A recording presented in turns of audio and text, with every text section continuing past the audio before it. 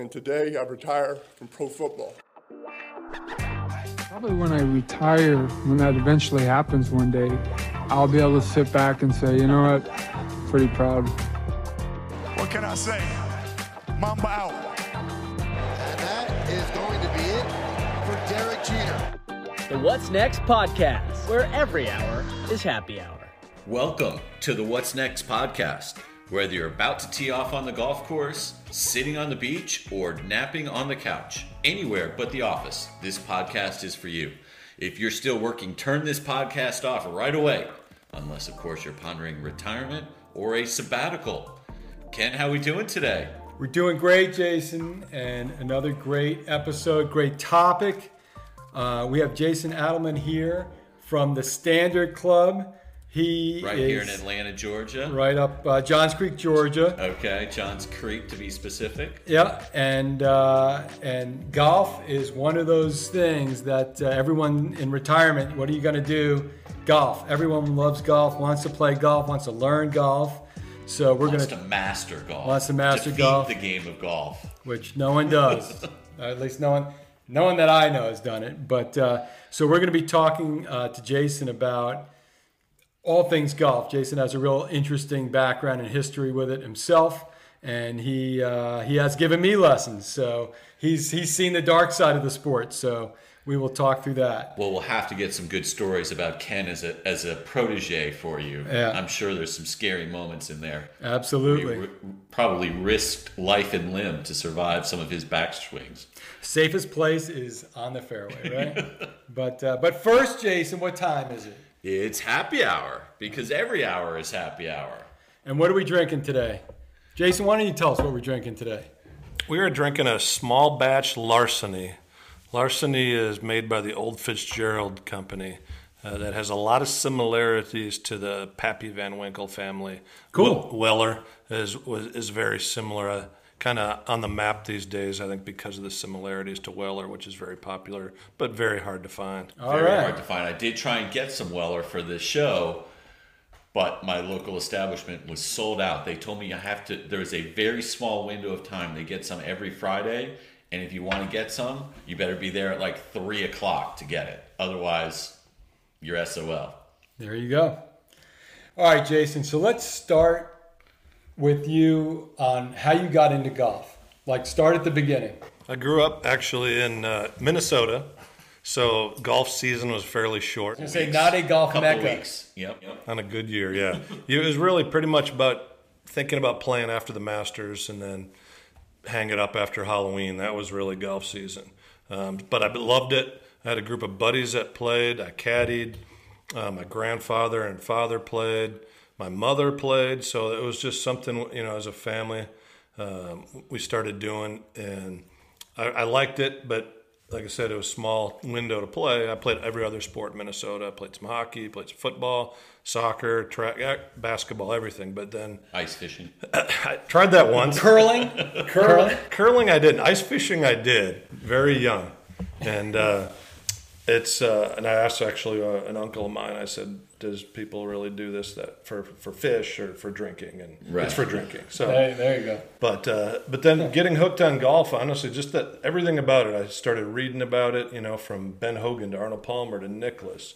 When I was getting into it, Tom Watson was the big star and Fred Couples, and I just loved it. So I got hooked. I started playing, practicing. It was also very difficult. I think that's what made me work at it. Where most sports, if you can run, jump, throw, you can kind of figure out anything. But golf, I just loved how you could kind of do it your own way too. Even though I do teach for a living, everybody can have their own little, idiosyncrasies. Like I said, Jim Furyk and Matt Kuchar, I'd call unorthodox. We can't all swing like Adam Scott and Rory McIlroy or look like them. Right. So I think that's what really, really got me going. Now, did you always have an aptitude for it? Like when you picked up the club, were you good right away? Yeah, when did you first know you were good at it? The first day. Honestly, Seriously? Even my friends drove me nuts. I'd been playing for years, and I picked it up. The first time I played, I broke 100, and it drove them nuts. Wow. And I think from playing a little hockey and this, and it was the underhand was easy, the right hand move. Right. For if you're used to a lateral motion, like tennis players struggle right away and baseball players, but I think hockey has probably lends it to golf the most. Interesting. But honestly, I hate to say it was almost easy to start out with, man. I was I'd shoot, once I got playing a little, a bogey golfer, in high school. And then from my senior year of high school till I was 19, I went from about an 18 handicap to a scratch in probably 8-9 months. And because I just worked at it, and most of it was chipping and putting, which, as Ken knows, I preach short game practice. Yeah, even the best players hit bad shots, but you got to chip and putt. Right. So that was, and I got hooked. And then, did you play in college? Or I did. I played at junior college, actually, in California, College of the Desert. Okay. Fun little school. It's actually all about golf management. There's a lot of guys do agronomy. A lot of guys study hotel management, country club management. All that was okay to me. I fell in love with teaching. I really just thought it was kind of my future. I tried playing first. I was lucky I got to play for a living for a few years, mainly some of the mini tours, which is like minor league, and loved it, had a great time, but never could quite get to that next level. And that's kind of when I realized teaching was a little easier, guaranteed paycheck. So what's it like? Because if I remember right, you told me that you played in Europe. Mm-hmm. So what's that like being a pro golfer? It's got to be such a unique experience, because if you're on pro basketball or football, you're part of a team, you travel together, you have a lot of camaraderie. In golf, it's just you. Funny you say that, yeah, because there is nothing. It's teamwork, it's all about you. Even though you might meet a few guys, I met a few guys I traveled with, right. But once the tournament started, it's you don't want your buddies, you want to beat them just as much, If they have a good day, you don't, dinner's a little quieter, and it's you have to be a very A-type. That's why you see guys, with caddy relationships for a long time, because that's like almost like a marriage to a pro, where, you might not, the other two guys you're playing with probably don't even want to say nice shot to you when but your caddy is your partner, and that helps kind of that 4 or 5 hour process to be like a team. That's the closest thing you'll get is your caddy. So did you ever witness, I'm sure it wasn't you, but I think back to that scene in Tin Cup, where the last hole where it's just shot after shot after shot, or was it John Vandervelde? Same kind of thing. Did you ever witness like a moment like that when you're on the tour? I've seen some train wrecks, absolutely. I did see a guy. There was a course, actually, I just came back from Mission Hills in Palm Springs. Right. And there's the last hole is a island green, and I watched a guy spin 3 sand wedges in a row right off the green with the same shot. And it was just one of those, you're watching them, and you're like, okay, well, maybe try a different shot instead. But yeah, it's golfers are stubborn, especially professionals. They think, the golf gods will reward them, but it usually doesn't, especially if you let anger get in. Right. So at the professional level, before we get into the retirement side, right? I'm just curious. Because when I watch on TV, I watch the swings of these guys and the ladies. They're all so incredible. Like, it's just almost perfect. What's the difference between the person who wins the tournament, or the people up near the top, and the people that either don't make the cut or just don't win the tournaments? Like, what is the difference? It's having a short memory. It's really like that good pitcher or good quarterback who gives up an interception, gives up a home run, and doesn't freak out, doesn't panic, because you hit one out of bounds right. The guy that isn't mentally strong, he's going to then hit the next shot left instead of forget about it and focus. And those guys are the ones that have been out there forever.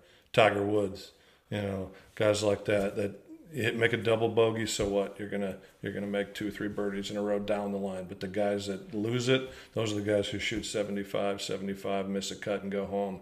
Because if you watch technically on the range, there's guys on the range missing cuts that look like robots that should never hit a shot.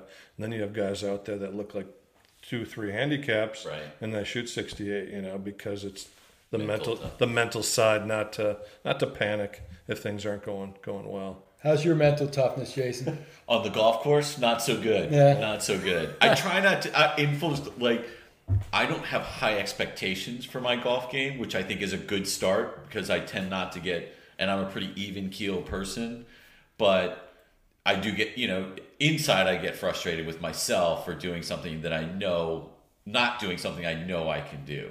And it is hard to just forget it. Oh, absolutely. How do you teach that? How do you teach I preach a pre-shot routine. Okay. Like, because if Ken and I and you, the three of us, we're going to go play golf, it's probably going to take 4 hours. Right. The amount of time each of us are playing golf is about 10 minutes for that day. So the in-between time, I love that time because that's you talk sports, you talk about your wives, you talk about your kids. I don't talk politics. Some people do. But when it's your turn, when it's like, don't worry about what's going on with him. You could have just plopped 2 in the water looking for balls with a ball retriever. When it's your turn, focus and have a process that's almost like a free throw shooter where you get up, you dribble it twice, shoot. When you're a golfer, whether it's the first shot of the day or the last and you got your buddies with 5 presses on the line, don't overthink it. Have your window where it's your process. So I preach process more than technique sometimes. Because technique's great up on the range. You can work on that. When you're on the course, it's your process. The free throw analogy resonates with me because I played basketball growing up. I've coached basketball all these years, and I always talk about do the same thing. Every time you walk up to shoot a free throw, it should be the exact same thing every single time. So that makes a lot of sense to me. Of course, I don't practice that necessarily on the golf course, but it's funny you say that. And people, like I said, when I give a lesson, or even if I'm observing, I walk up, say I'm giving a lesson to Ken or Rachel Brandeis. She was one of my favorite students, but she failed out. She's a great tennis player now, so maybe that says something about me. But yeah, I'll take a peek and I'll see a guy hit 100 balls in 10 minutes. Right. That does nothing. Pretend you're on the course. Hit a shot with a driver. If it's a good one, then simulate. Okay, well now I have to go and grab a 7-iron. Take your process. Okay, I got to take, whether it's 2 deep breaths, 1 or 2 practice swings, whatever that is, do that same thing every time. That helps under pressure at every level. I mean, you'll see tour pros. It's great when you're watching on TV. And I love now that in the booth, there's some new guys, and then on the course, there's some caddies. Jim McKay did it for a while. And then Matt Kuchar's old caddy, he's doing it. So you get a perspective. But watch when a guy's about to hit a shot. And then the caddy says, are you sure about that? That he'll go and take the club from the guy, put it back in the bag, and then start all over. Or most of us, you get up there and you think, well, oh, okay, I might not have the right club. I might need the 7 instead of the 6. Oh, I'll just swing harder. Right. It doesn't work. So start over because then it gets your breathing, your adrenaline, everything consistent. I preach that. Which isn't easy because then you get out during a round, you get adrenaline gets going. You hit a great drive, hits a cart path, and you can't find your ball, lost ball, 2-stroke penalty. How do you remain calm? The good ones do, and it's easier said than done. But I take pride that I'm one of those guys. So let's change gears to retirement. Why is golf such a popular, I don't know if you call it a sport, hobby, whatever it is, for people going into retirement? Right. You hear people say, oh, I want to play more golf. I want to play 1 time a week or 3 times a week or whatever it might be. I want to get my game to a new level. What is the fascination? What do you think? Well, there's a couple facets. I think the number one thing is you can do it with your buddies. Right. Like if you're a 2 handicap and I'm a 25, it doesn't matter. You play your ball. I play mine. Just for clarity, for the listeners out there. But for example, if you and I then go play tomorrow, I'm probably going to shoot 70. You're probably going to shoot? Hopefully less than 100. Well, that either way, we're going to have a good time. Right. Because we're going to have some beverages. Right. We're going to listen to music. We're going to talk about Ken. If you and I are on the basketball, make fun of Ken. Yeah. If you and I are shooting hoops, I got a bad knee. Right. You're probably going to smoke me. I'm not having fun. You might for a little while, but then it'll get boring. Where golf, you play your own game. There's no defense. There's no this. And that's what's great, too, about if your spouse enjoys it. I'd say half of retirement people, half never play with their spouses, half love it. In either way, it's fine. Like I said, my wife doesn't want anything to do with it. Right. She's like, you go play golf. I got my thing. And so I think that's a huge part of it. And the time it takes up. Like I said, if you play golf, you get to the course an hour early. Play for 4 hours, you have lunch, a drink, there's 6 hours your day. Yeah. That's 6 hours you're not on the couch watching Netflix. So for someone who's looking to take up golf in their retirement, how would you suggest they get started? They go out and buy the $1,000 clubs and like what do you do just to get going? I wouldn't. No, the getting fit for clubs is not going to help a guy who's beginning. It really isn't. I was hoping I could buy more expensive gloves and fix my game. Doesn't work. Rachel's going to cut you off now. That's done. It certainly is better than just buying like a knockoff set, but to get fit properly, if you don't have a grooved swing yet, you don't have the benefits yet. But to me, that's why I always say get a decent set, and then take lessons. The lessons are the key, and practice. I take pride in my students. I make them practice. I tell Ken, I don't want to see you again unless you get to practice. Right. Because if you take one tomorrow and you don't touch a club for a month, it's going to be the same lesson. So, which is very common. I'll even ask us, hey, you been working? No, I've been working, or I've been going to my kid's soccer game or whatever. But I've been recording podcasts. And for a retired guy, it'd be great, or gal, either way. But you take a lesson, and then, all right, instead of playing 7 days or 5 days, maybe play every other day. But in between, you practice and find a teacher. If it's me or somebody that's been doing it a long time, they're going to teach you how to practice. That's the number one goal. My goal is not to get you fixed during the lesson. It's to have you a process to practice. Muscle memory drills, whether it's long game, short game, putting. And that's important. And if you think about someone like me, I know you've been teaching Ken for a while, so I'm sure he's practically a scratch golfer now, knowing Ken, how We're much he actually works pretty at it. similar. Yeah. In ability. So I'm in the 90s, right? I practice some, I play some, still not as much as I would like. If there's one thing you can tell somebody like me or Ken, like, besides practicing, which I think, like, one thing you should work on your game, or one thing that's going to make a difference between in the 90s to breaking 90 on a consistent basis, which is kind of a step level, what would your recommendation be? What's your advice? Really, the biggest flaws that people need to work on are setup. Okay. And that means simple as your aim and ball position. Right. Because you have the average set is 14 sets or 14 clubs in the set. So it's not like you're just hitting a 7-iron all day and trying to groove that. A lot of people, they'll set up okay with an iron, and then they get a driver, and they're aimed too far left, too far right, ball's too far back. So really, and that's why I show a lot of people right away, you must have a proper setup aimed at your target line. Because if you aim one way and you think you're the other way, the ball position gets shifted so much, your swing's never going to get repetitive. But when you can start with that really consistent setup, which I really then kind of bleed into your pre-shot routine, make that your pre-shot routine. You know your setup. It takes away a lot of angst, because if you start thinking, oh, there's water, there's sand, there's woods, there's a guy over there fishing for balls I don't want to hit. That, no, work on your setup. Once you get set up, I find it's amazing that there's so many magnets within waters and bunkers. Like, why do courses do that? Why are they just magnets for my golf balls? I don't understand that. That is a course architect's funny. We'll go to the first course at everyone says the original course is St. Andrews. Right. Those bunkers are like funnels. Right. They get close, but look at a lot of modern architecture. They're funnel off the green, into the bunker. Yeah, they just want to make it harder. So what I remember, the first thing that one of the first things that I remember that you taught me that I think a lot of people take for granted or know if you grew up playing the game, but it's exactly what you said, is I didn't really know how to aim when I was hitting. And you told me to aim for like a blade of grass or something, maybe a foot in front of the ball. And I thought that was ingenious because, if you pick your head up and then start looking at the flag or something like that, then you've lost your aim at the ball and your focus on the ball. Whereas, or you're looking and you're seeing, oh, I forgot about that sand trap there, or the guy in the fishing balls out. So I that's something that I've always remembered to do is I pick my spot, and if I forget to do it, I back off the ball, start from scratch, and I pick my spot, a foot in front of the ball or something like that. And that's really helped me immensely. Good. It's been a huge help. So we kind of talked about this a little bit, but let's be super specific on this. You talked about fitting for club and things like that.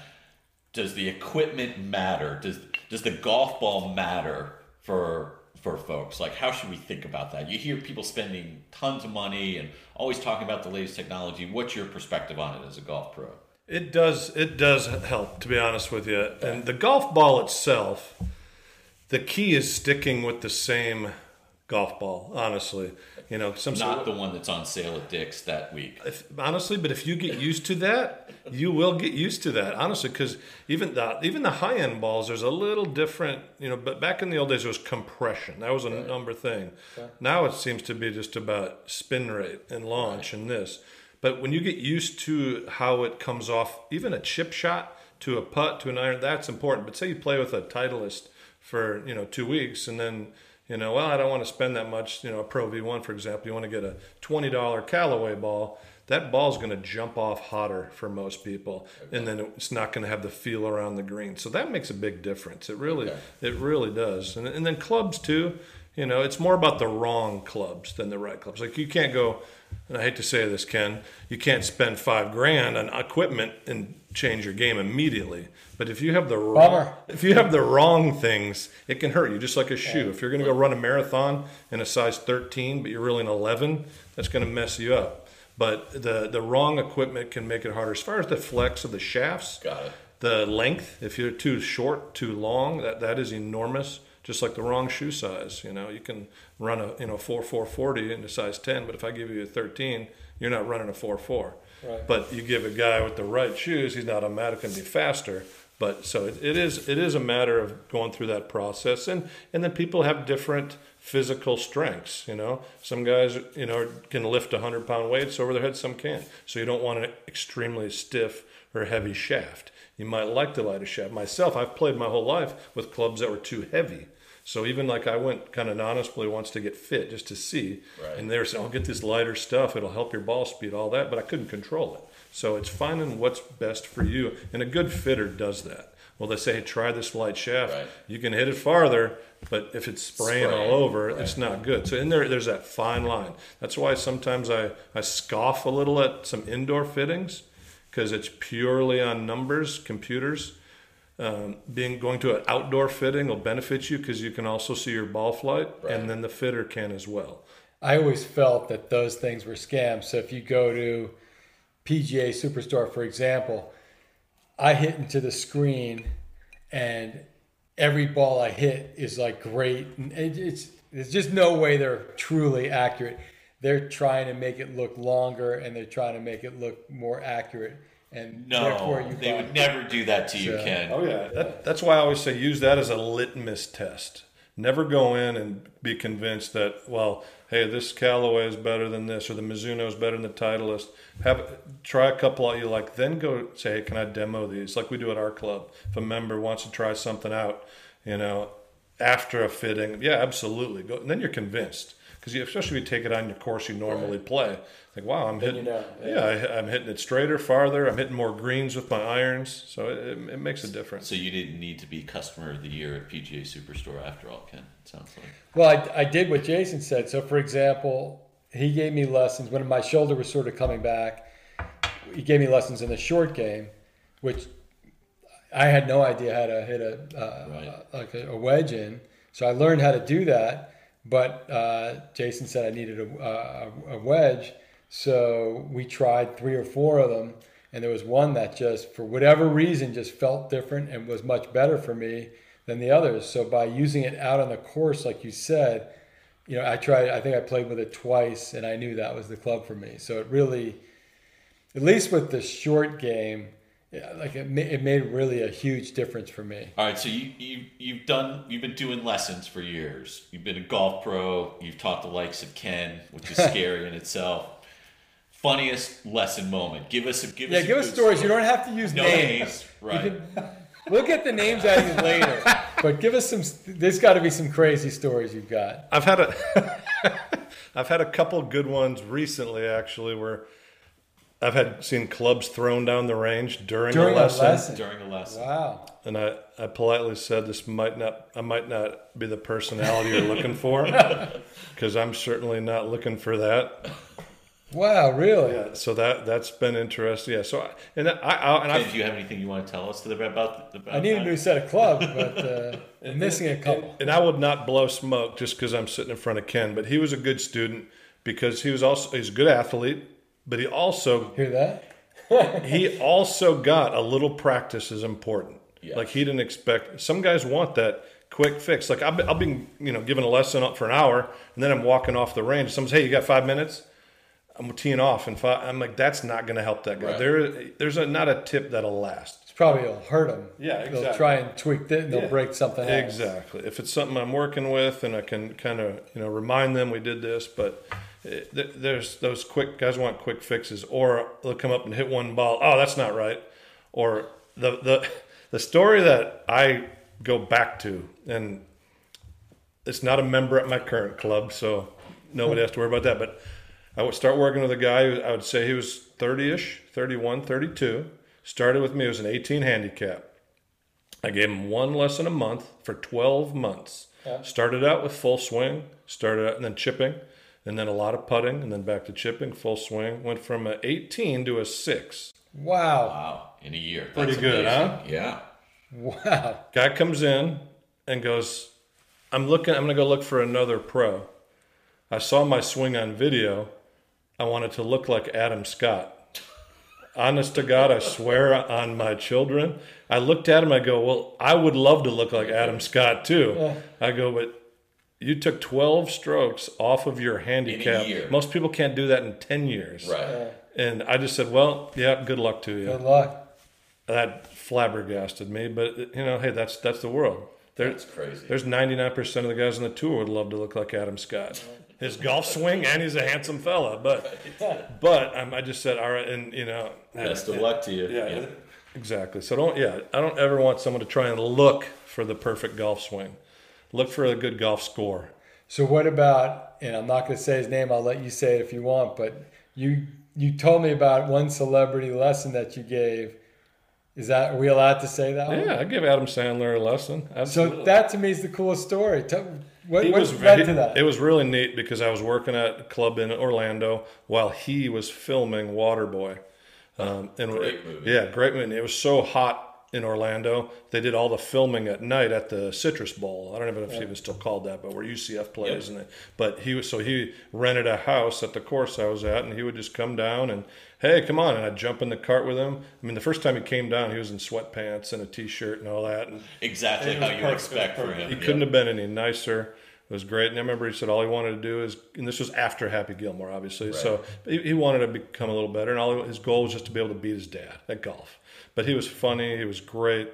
There were kids who would come to see him sometimes run over, and they'd ask him to do movie lines or SNL. He'd bust into Opera Man and stuff like. And he was as nice and as cordial as I could imagine any famous person being. Could Ken take him? Yeah, I'm wondering, how good of a golfer is he? On golf, I think you could, absolutely. Really? Because he's a decent basketball player. I know he plays basketball. He shows up at playgrounds wherever he's filming, and he plays pickup basketball. That's his exercise. I'd probably take him.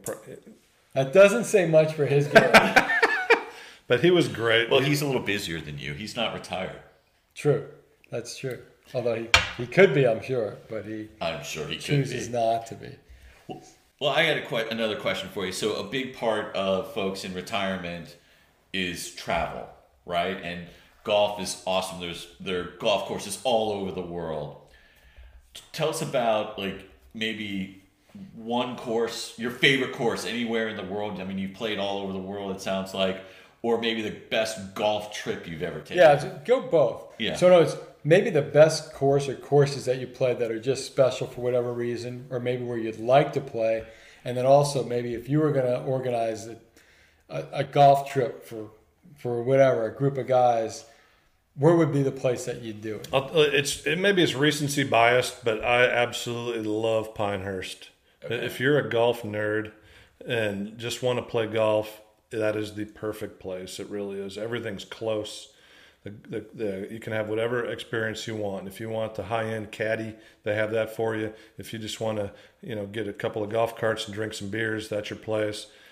That's a phenomenal destination. And they have a par 3 course in the middle, right, which is called the Cradle, which is unbelievable. Music going. There's actually a bar after the 4th and hole, I believe it is. And it's designed for fun. But the courses, there's a couple courses that are true championship courses there too. Most of them more resorty, so they're user friendly. But Pinehurst number 2, I'd put on my top 5 of all time. They've played a few U.S. Opens there. Payne Stewart won there. Right. I'm embarrassed to ask a question, but Pinehurst is in Carolina, right? Yeah, North Carolina. Okay. I just wanted to Yeah. make sure. I Yeah. thought so. It's the only hard thing is there's no easy way to get it. I think most people fly into Raleigh. If you're out of town from here, you can drive through Charlotte. It's not too bad. I think it's about a 5-hour drive total from Atlanta, but a great golf destination. And I also spent time in Palm Springs. I actually just got back from there. I love desert golf. So Palm Springs, Scottsdale, I absolutely love desert golf. I think it's so cool, especially in the winter. But I would put that high on the list.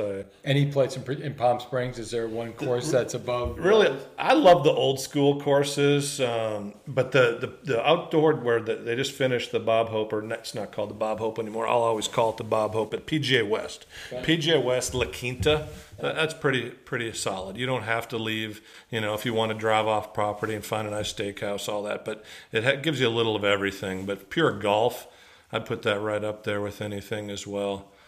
And then if you know a guy or you get some connections, right. The old school Bob Hope courses are phenomenal, like Tamarisk, Thunderbird.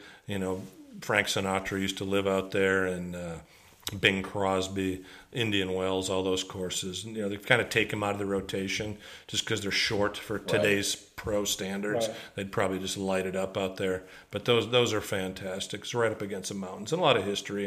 And it's cool. A lot of those old clubhouses have old memorabilia. Right. There's even like a card room. Like, they'll have the hands, glued up on the wall and framed. The Royal and all Flush that. Yeah, or exactly. something. Yeah, like, somebody got, Dean Martin, one of Royal, it's just that kind of stuff. I love that about golf because, those old school celebrities did a lot for the, game of golf with the Bob Hope and the Pebble Beach Pro-Am and all that. And so it's really neat. And that area is pretty good too. And Pebble Beach isn't so bad.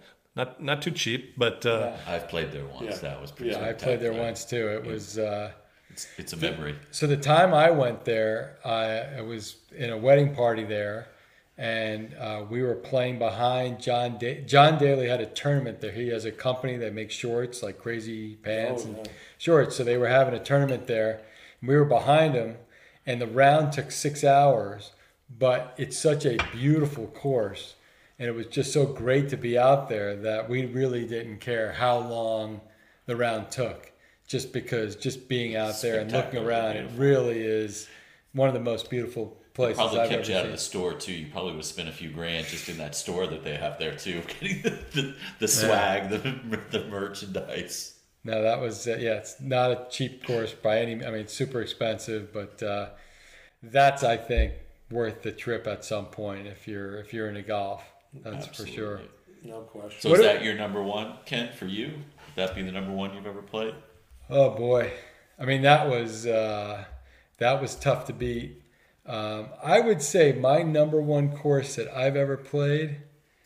It's actually, I don't know if you've heard of Baker's Bay, but there's a course in the Bahamas that is when the guys that don't make the cut at the Masters, they all go down there. A lot of pro golfers I have places there and go there. And they have barefoot golf, which everyone immediately says that's stupid. I'm not going to do it. I brought my golf shoes down there when I went there because I thought it was stupid too. But the way they grow the grass there, special, custom for that. And it's actually the most amazing course I've been on because of the ocean views all the way through it. They have, I don't know, it's really hard to describe this course. It's really just, it's an exceptional course. It's got free food and booze, not free, but you just take what you want. I didn't pay for any of it, thankfully. But you take what you want as you go. The food was like incredible. That's a big deal for me. Is right. A place called the Sip Sip halfway through, which had just like unbelievable food, and you just take whatever, they had all kinds of stuff. But just the scenery of the course was like nothing I'd ever seen before because it's built in this peninsula of one of the islands in the Bahamas, and it was absolutely awesome. You don't need a tee time; you just roll up whenever you want to play. So it's not crowded. You just show up and play. That's what you deserve, Ken. Just show up and play whenever you want.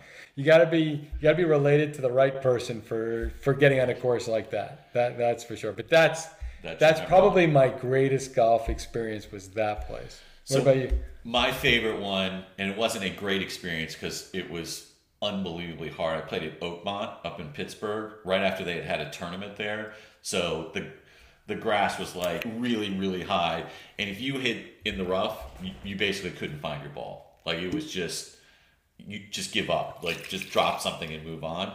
But we stayed there at one of the cabins that they had. We had dinner there. We took some customers there, so it was a fun thing.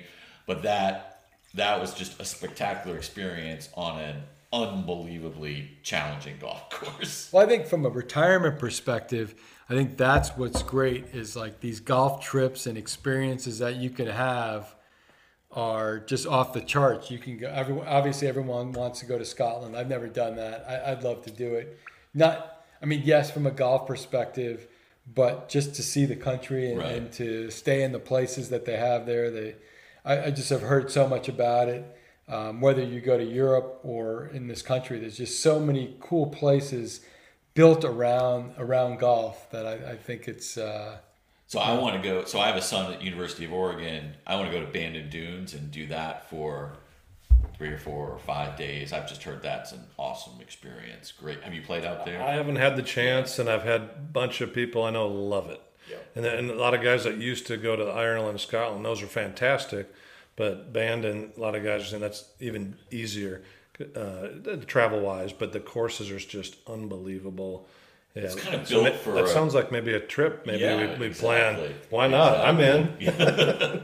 What about in Europe? Was there like a course or a place that when you were in that tour that you said, geez, I'd love to get back there? Because that's... I mean, there were so many good ones. Austria had a couple really unique courses like built up in the mountains. That's what stood out to me too. Yeah. And kind of like that. Some of the like layouts you kind of forget over the years, other than Augusta National and Oakmont Pinehurst, but like playing next to a mountain.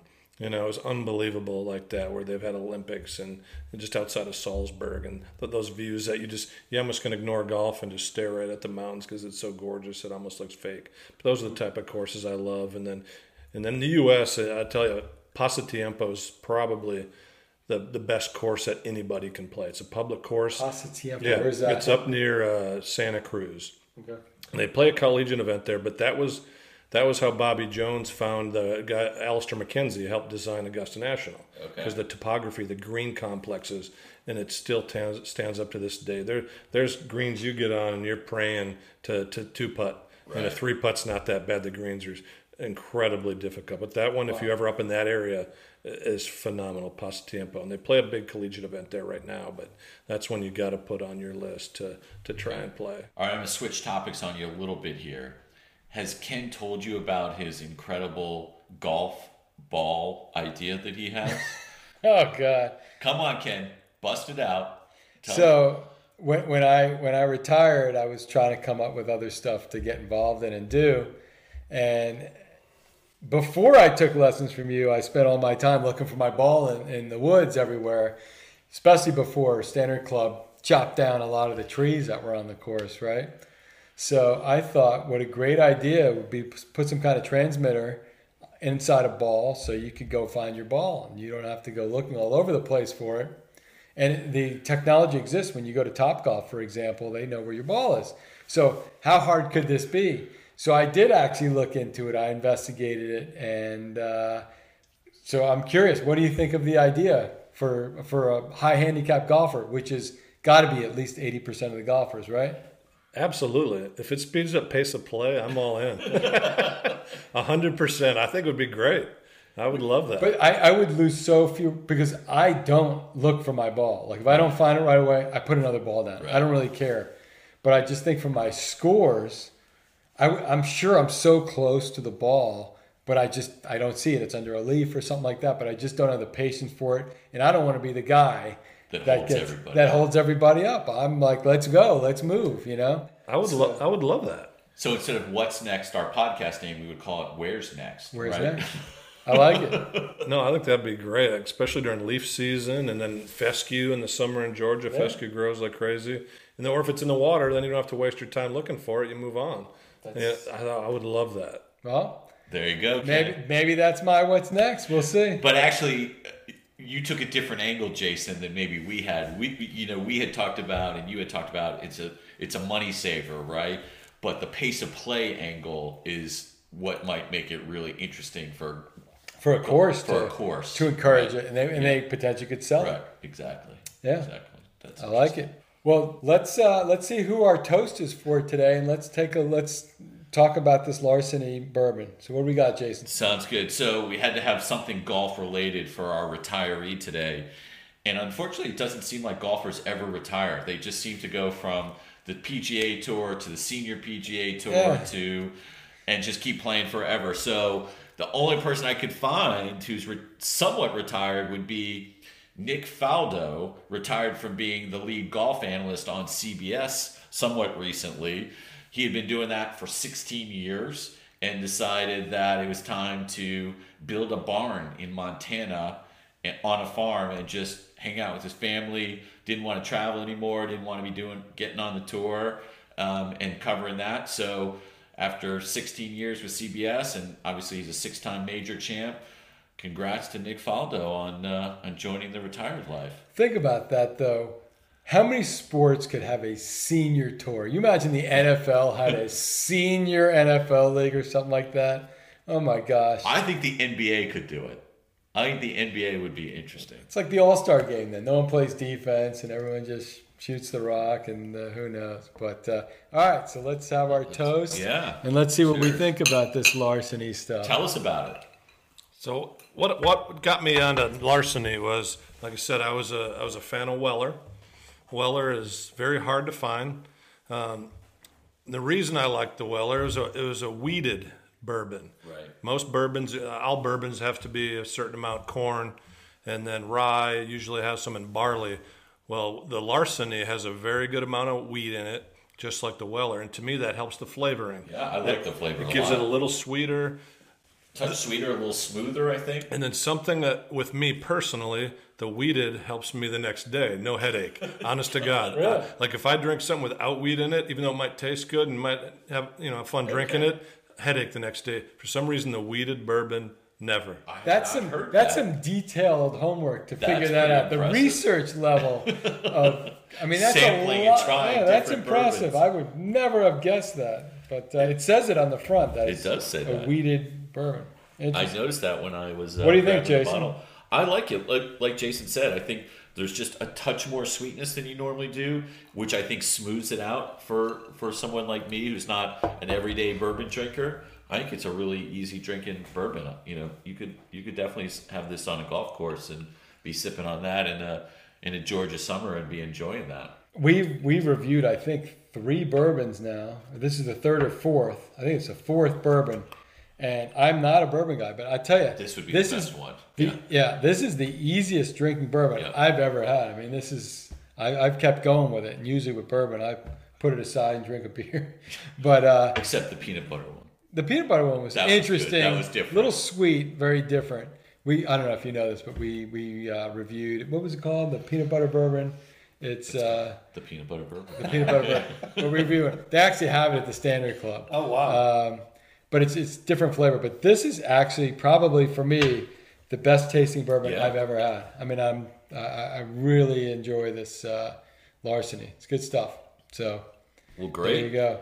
Well, Jason, thanks for joining us today. We really appreciate it. It was great talking bourbon, talking some golf, getting some good golf tips, finding out what a great golfer Ken is, and what a great athlete Ken is. So That's right. That's amazing. I did not pay him to say that, and I will be playing tomorrow. I'm playing some golf tomorrow. So Very nice. see how we do. Well, that's a wrap for us. So just a reminder, don't forget to like, share, tell your friends about the podcast. Every single person, we need you to tell one friend about the podcast. And give us some ideas for other topics, or your favorite golf course, or your favorite golf trip that you want to do, or another drink. We're always looking for that next great find like we just got with larceny from Jason. So again, share, like, tell your friends, and email us at whatsnextwithjnk@gmail.com. All right. Have a good week. That's a wrap. Cheers, everyone. Cheers.